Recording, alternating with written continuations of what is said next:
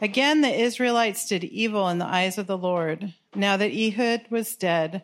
So the Lord sold them into the hands of Jabin, king of Canaan, who reigned in Hazor.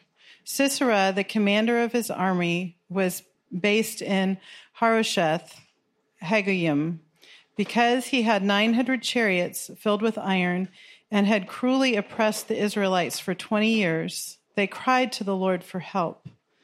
Now Deborah, the prophet, the wife of Lapidoth, was leading Israel at the time. She held court under the palm of Deborah between Ramah and Bethel in the hill country of Ephraim. The Israelites went up to her to have their disputes decided. She sent for Barak, son of Abinadab, for Kedesh in Naphtali, and said to him, "The Lord, the God of Israel, commands you, go, take with you 10,000 men of Naphtali and Zebulun, and lead them up to Mount Tabor.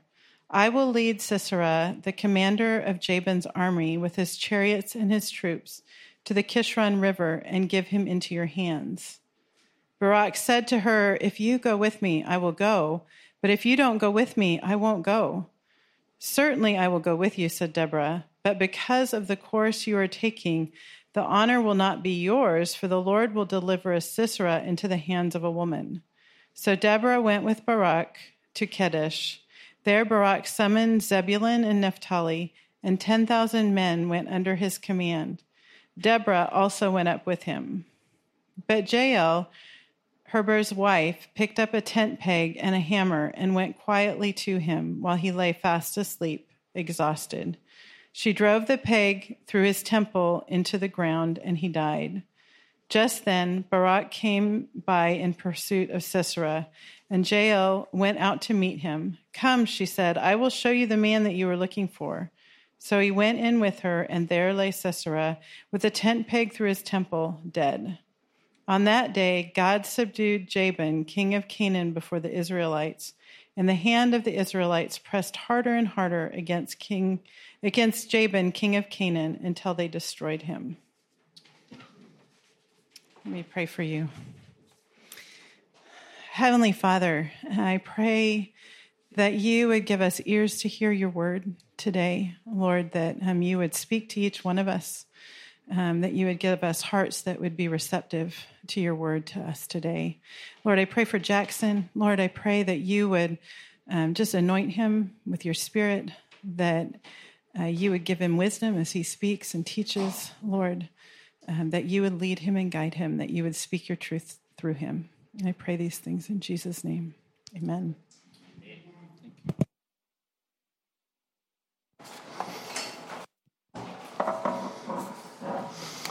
Good morning. Good morning. Yeah, I'm a grandfather 6 times over, I'm telling you. It is just delightful. Name is my son. I have 2 boys that are both. One lives in Indiana who pastors down there. He's got 4.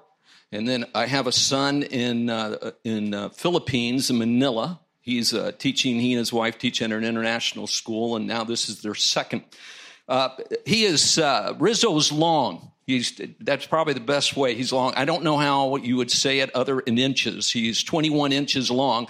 And the reason that's significant, because his mother's only 5'2".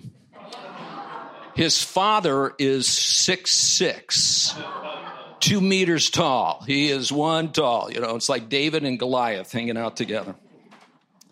It's a pleasure to be back with you guys. It's fun to see some people that have returned from vacation. We're glad to have you here.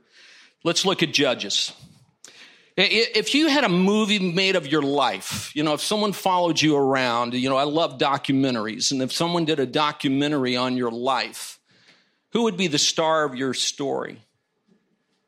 Now, you might think, Jackson, ridiculous question. If the documentary is about me, it'd be about me. I'm the star. But as a follower of Christ, let me ask you seriously, who's the star of your story? Now, you think about it. How do you describe yourself? How do you describe what God's doing? If you hear a lot of I, you're the star of your story. When you talk about what God is doing and how God has orchestrated the steps of your life, if you use the word I, it's your story.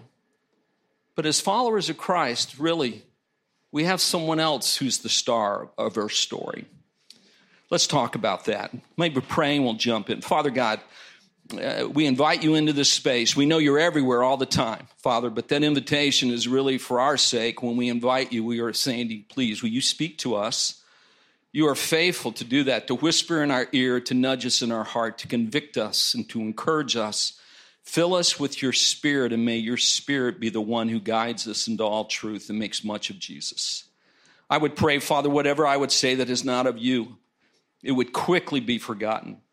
But I know there is great confidence when I say your words after you. I can claim the promise in Isaiah 55. Your words never return to you without you accomplishing your agenda in the hearts of people. And Father, we trust that again right here in this moment. And may we not just be merely hearers of the word, but as James says, may we be doers of your word, putting it into practice, living differently in our relationship with you and with each other. And with our heads bowed, let me ask you to just maybe pray this simple prayer. Father God, show me who the real hero of my story is.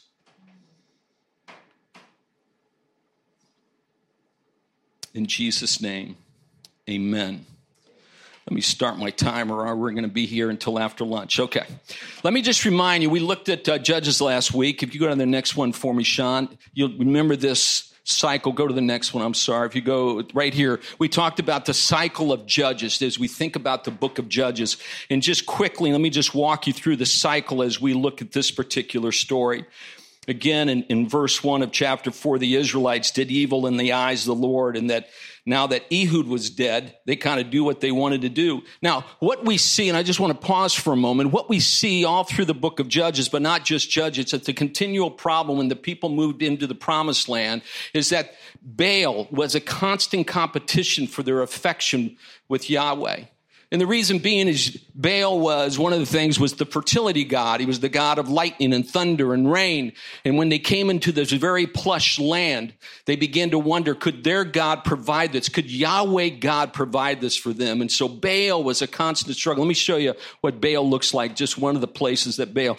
Usually he has two arms raised, and one of them has a lightning bolt in his hand, or he can look like a bull as well. There's a number of different ways in which he can look like.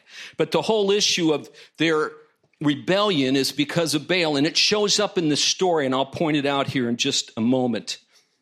Go back for me, will you, Sean? You see again in this idea of the cycle, then the oppression. So the Lord sold them, verse 2, in the hands of Jabin, king of Canaan, who reigned in Hazor, and Sisera, the commander of his army. Let me show you a picture of Hazor. It's an incredible city during its time. It's being excavated. I have yet to go, but I'm hoping I'm going to be able to go this coming spring. But you see it up here on the map. And it's, from what I've read, an incredible looking city, a powerful city during this time. So they were oppressed again. And then what do? They repent. Look with me at verse 3. Because he, Jabin, king of Canaan, had 900 chariots fitted with iron, and had cruelly oppressed the Israelites for 20 years, they cried to the Lord for help. Now, let me show you a primitive chariot from basically this time, if you can see it. It was like the tank of its day. You know, it's like an F-18. You know, I mean, it was the cutting-edge weaponry of the day because horses were able to draw this into a battle. And so they had 900 of these fitted with iron, which also made them heavy. And they call out, and then there's repentance, of course. There was their repentance because of what they were being oppressed by, and then God raises up a deliverer. And just look with me at verse 4 for a moment. Now Deborah, a prophet, was leading Israel at the time. She held court under the palm of Deborah between Ramah and Bethel in the hill country of Ephraim, and the Israelites went up to her to have their disputes decided. Now here's what's fishy, or here's what's confusing, or here's where we need clarity.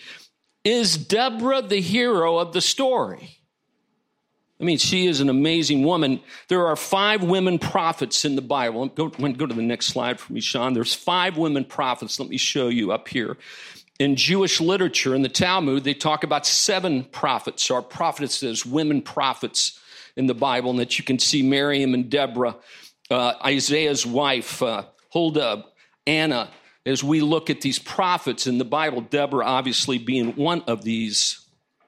And as a prophet, she had her place under a palm, it says, where people could find her. And really, in the book of Judges, she's the only one that really does judging.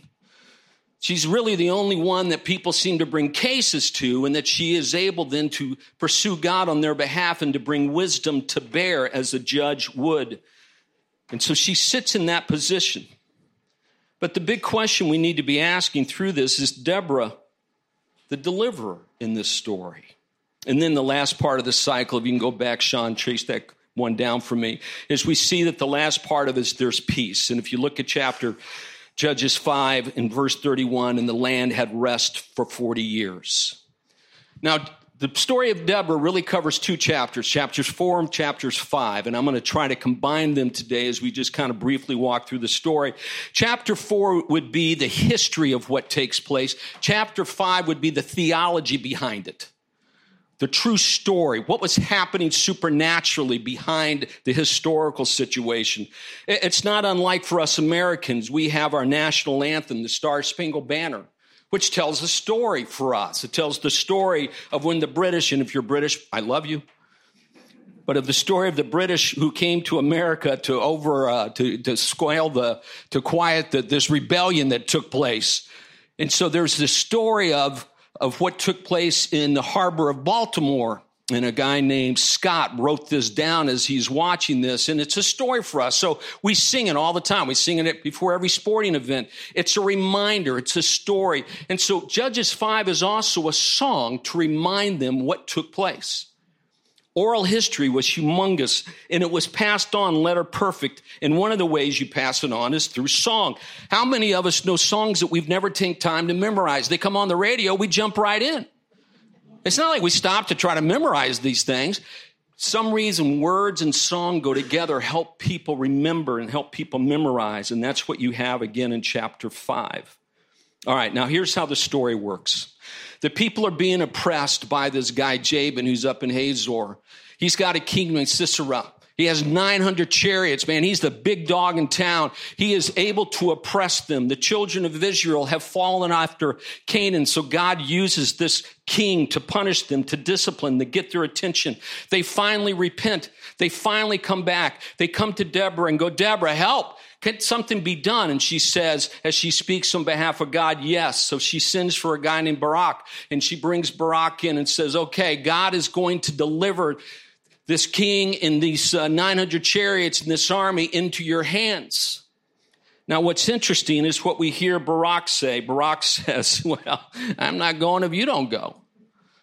Why? Because he knows the presence of God is with Deborah. He wants the presence of God. It's like the tabernacle that we read about, or the Ark of the Covenant that we read about throughout the Old Testament. The Ark of the Covenant showing up. The presence of God shows up in the midst of battles, and the people felt confident. And so this guy wanted Deborah to come. I want the confidence that God's voice and God's power is going to be with me. And so Deborah looks at him and gives a very prophetic word. She says to him, all right, that may be true, I'm going to go, but God is going to give the glory to a woman. Now, he probably thinks it's going to go to Deborah, but God's going to orchestrate some other things to take place. Now, what's interesting, if you go to that next slide for me, you can see this map here. They go to Mount Tabor. Go to the next one, we'll see Mount Tabor, and then we can go again. There's Mount Tabor in the distance. This is the Jezreel Valley. This is the Valley of Armageddon that we know about from the book of Revelation. There's Mount Tabor right there. They gather at Mount Tabor, the Israelites do. 10,000 men from 2 tribes are from this area. This is their place where they're living. And he gathers them and says, let's meet at Mount Tabor. Well, everybody knew where that was. It's strategic for a couple of reasons. One, you get the high ground in the battle, especially with chariots. It'd be very hard for the chariots to make it up the mountain. But also you can see a distance out. He can see and anticipate where the battle's going to take place. Strategically, it's the right move, but it's not God's move. It's not what God decides to do. God's got something very different in mind. Instead, he takes them, go to the next slide for me, Sean, takes them down to the Kishon River Valley, down where this river would overflow. In fact, this valley for years was damp and full of water, and it had to be drained when Israel bought the land here and turned it into a very productive area. But this river overflows. Now, how do I know that that's going to be part of the story? Because chapter 5 tells us that. Chapter 5, if you put up that, I think the next one for me, Sean. The one that says Judges 5. Yeah, right here. Look what chapter 5 says here so we can get a little bit of the story. When you, Lord, went out from Seir, when you marched from the land of Edom, the earth shook, the heavens poured, the rains poured down water. Verse 21, the river Kishon swept them away, the age-old river, the river Kishon. All right, now think what's going on. He moves them into the valley. He moves them into where the river is. The river now, it's raining cats and dogs. The river overflows. You got 900 chariots made of iron. What happens? They get stuck. And the Israelites are now able to rout this general and the 900 chariots. I mean, frankly, there is they have no chance. There is absolutely no chance against 900 chariots. God goes, I'm not done yet. Now, what's interesting, too, is you usually fought in the summertime when it was dry. The land was dry. It's easier to move. You don't get rain. And yet God causes it to rain. Now, remember I told you about Baal. Remember, Baal was the god of fertility, god of rain, god of thunder. What is God saying? God's saying, I'm the one that produces the rain. In the most unlikely time, I'm the one. Not Baal. Don't turn to Baal. Me. He reminds the Israelites who's in charge. I'm the biggest and baddest God on the block. I'm the one that's in charge. The rest of the story of Sisera then flees. His chariot gets stuck in the mud. And so he flees, and he flees to this little village that is friends of his in Hazar. It's a little village that they have a connection, a peace treaty, so to speak. And he runs kilometers. I mean, he runs a chunk if you know this valley. I know Mark's been there many times. Some of you have been there. It's a wide valley, and you run him for a distance to get to where he's going to go. He gets there. He is beat. Well, here's a woman. She says, come on. I got you. Come on in. He goes, man, I am so thirsty. And so she pours him some milk. And he lays down. And she puts a covering over him to hide him. So he says, will you hide me? Will you protect me? Puts a covering over him. Then while he's asleep, let's go to the next slide. Let's see if we can find it. What she does is she takes a tent peg. Now he is out, man. That deep sleep from being emotionally and physically exhausted, from living with the concern and the fear of your being chased, he is out. So she sneaks up on him, gets down on one knee as he sleeps. Seems like on his side, she takes a tent peg and hammers that sucker right into his temple. Drives it into the ground. Now, we're not really given a motive for why she does what she does, though she is part of a tribe that is the brother-in-law of Moses, and there's probably some things there that I'm not completely familiar with. Remember, Deborah says the victory will go to a woman. And the victory goes to a woman. It's a great story, isn't it? Fascinating story. But the story begs the question, who's the true deliverer in this story? Who's the hero of the story? Is it Deborah? Is it Deborah? Is it Jael? I mean, who is really the one that is going to be identified as the hero of the story? Or I think you already see where I'm going. God's the deliverer of this story. Go to the next slide for me, Sean.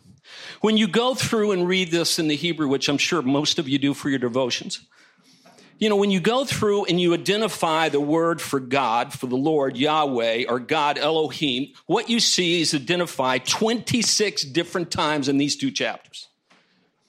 In Hebrew, one of the ways they stress a point, when we underline or bold or italics it or whatever in something that's written, the way you would do it in Hebrew is that you would repeat it a number of times to where you go, okay, I got it. God is mentioned in one way, shape, or form 26 times in these 2 chapters. 26 times.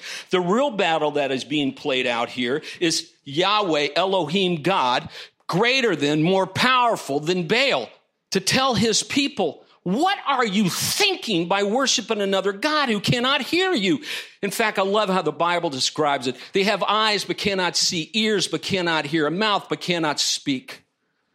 With a piece of wood, they cut it in half, and one, they start their dinner. They a fire for their dinner, and the other, they carve a face. The true and living God that engages and makes himself known versus worshiping a worthless God. Who's the hero of this story? I mean, this is God's story from start to end. Look down with me. You're not going to have all these verses maybe, but let me point to a couple of them. Look with me at verse 2. The Lord sold them into the hand of Jabin, king of Canaan, who reigned in Hazor. Verse 6. Deborah sent for Barak from Naphtali and said to him, the Lord of Israel commands you. And now God speaks. Go take with you 10,000 men of Naphtali and Zebulun and lead them to the Mount Tabor. I will lead them. Sisera, the commander of Jabin's army, with his chariots and his troops to the Kishon River, and give them into your hands. Verse 14. Then Deborah said to Barak, go. This is the day the Lord has given Sisera into your hands. Has not the Lord gone ahead of you? So Barak went down Mount Tabor with 10,000 men following him. At Barak's advance, the Lord routed Sisera and all the chariots in the army by the sword. Whose story is this? Whose story is this? God is reminding the Israelites, I am the true and only God there is. There is no other God. I'm the God of overwhelming odds. Folks, listen to that. I'm the God of overwhelming odds. 10,000 men against 900 chariots? God says, I'm bigger than this. What this story shows us, once again, about the God of the Bible, if I can just talk about God for a moment, is that God is both transcendent and immanent.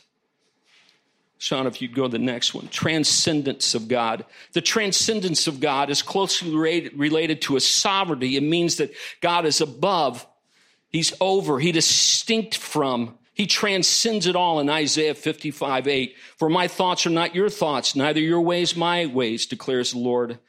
The heavens are higher than the earth, so are my ways higher than your ways, and my thoughts than your thoughts. All powerful, overall. But he's also, what's so unique about our God is the immanence of our God. God is near. God is wholly present and active in his creative order. Emmanuel, from Christmas, we sing Emmanuel. God is with us. John 1:14, the word became flesh and made his dwelling among us. We have seen his glory, the glory of the one and only Son who came from the Father, full of grace and truth. The immanence of God, connected, engaged relationally with us.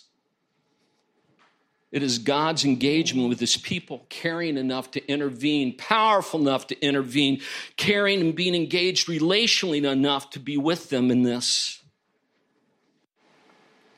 There are gods people worship today in the world that they believe are transcendent, but not immanent. And there are gods that they worship that they believe are immanent, but not transcendent. A God that is all powerful, but has no interest in me, or a God who's up close to me, but has no power to engage. And quite frankly, folks, as a follower of Christ, we struggle with these same things. We struggle with the idea that God is transcendent, that God is powerful, God is able, but we struggle with the fact that he could be personal, that he would care about us. God is able, but I'm not sure God is willing. That even as followers of Christ, we can watch God engage in other people's lives and we see his transcendence and his power, but we really wonder and doubt, would he do that for me? Would he engage with me? Some of us have no problem seeing God as being immanent, being personal. He's our pal. He's our mate. He's the man upstairs, and frankly, we treat him in a disrespectful way. We call him our friend, and there's really not the respect that we pay to him as God. He is both. He is powerful and he's personal. And it is our privilege to be able to call on him. Why is this important to believe that God is both powerful and personal? Because there are times you and I face the 900 chariots. There are times when we engage in the 900 chariots of life, the things that seem overwhelming and powerful to us. And when we remember that God is more powerful, that he is concerned and interested, he is up close and personal, and yet he is powerful at the same time. He is able and he's willing. We can rest. We are able to rest knowing that God is in charge. I mean, think about the largest 900 chariot any of us deal with. It is first and foremost our rebellion against God. It is an overwhelming thing that we cannot correct on ourselves. We cannot be good enough. We cannot do enough good things. We cannot build up our spiritual resume enough for God to notice us. We've offended him in our thoughts and in our actions, and there is a broken, strained relationship that we live in. We have a 900 chariot problem. The transcendent God sits as one who is holy, and he holds us accountable. He judges us in our rebellion. He holds us accountable. But the immanence of God gets up off the throne, and he steps into time, and he becomes a man named Jesus, who lives a life that you and I have not been able to live, to die a death that you and I should die. The personableness of God engaging with us, looking us in the eye and saying, you can't do this, but I do this for you. If God chooses to do that for us, if God deals with the greatest 900 chariot problem, then what other issues could we possibly have that God cannot deal with and overpower? It is why we as Christians should be able to take big risk in our life, to be able to live with a risky obedience, because we have a God who is powerful and he's personal. We know too that not only has he dealt with our sin issue, our rebellion, but he has dealt with our death issue as well. That after 3 days, God was raised from the grave. And that when we believe in him, we have the same hope that that is not the end of our story. Death is not the end of our story. Being a pastor, I have done a lot of funerals. You know what I found? Christians die well. We die well. And funerals are not a place of just mourning, but they're also a place of celebration, because the 900 chariot problem has been dealt with in the resurrection of Jesus. And I have done a lot of funerals for non-believers, and I'm telling you, there is no greater pain than to be with people who have no hope. If this is true for us, then why do we get overwhelmed with our financial issues, our health, our marriage, receiving a visa or not, starting a business or starting a not-for-profit or changing jobs? Why is it why do I worry if I have a God who is transcendent and immanent? Why do I battle? Because I forget. God is willing, but he's not able. Or he's able, or he's not willing. This doesn't mean that we don't fight. If you notice in this story, Barak had to show up. 10,000 men had to show up. We show up. We engage. We go. We do what we need to do. And we believe that in our going, God is going to do something. Because our faith is built on a strong foundation of a God who is powerful. Who's the hero of your story?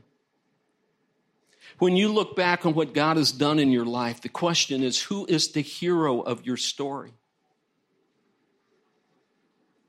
Do you tell your story with I?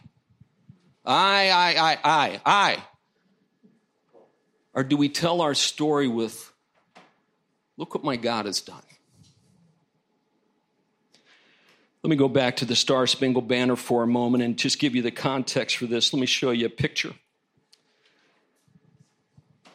The Brits are in Baltimore Harbor. They're 4 miles out because the guns, or 2 miles out because the guns from the fort could only shoot so far and they couldn't reach the ships. So the ships are 2 miles out, a kilometer and a half out, and they're just more than that, almost 3 kilometers out, and they're tossing these cannonballs into the fort. Well, the major, who was the major at that time, George Armstead, he said, he knew this was coming. He goes, I want a flag, and I want a flag big enough that the British can't miss it, and they will know that we're not going anywhere. And you can see on this slide how big this is. Here's the flag, and here's a man standing next to it. I mean, it was humongous. Now, to fly something that big, it had to have a very firm foundation, and that's what you see here. They found the foundation, have dug it up. Firm, deep foundation, and then the flag was able to wave. We go into battle and we remind ourselves that God is our God. He is our firm and solid foundation. He and He alone is able to do. And then we live our life knowing that our God is transcendent and our God is immanent. He is able and He is willing. And in the midst of the war, our flag waves. Let me pray. Father God, as we pause for a moment, I pray your Spirit would prompt us to ask us the question, who is the hero of our story?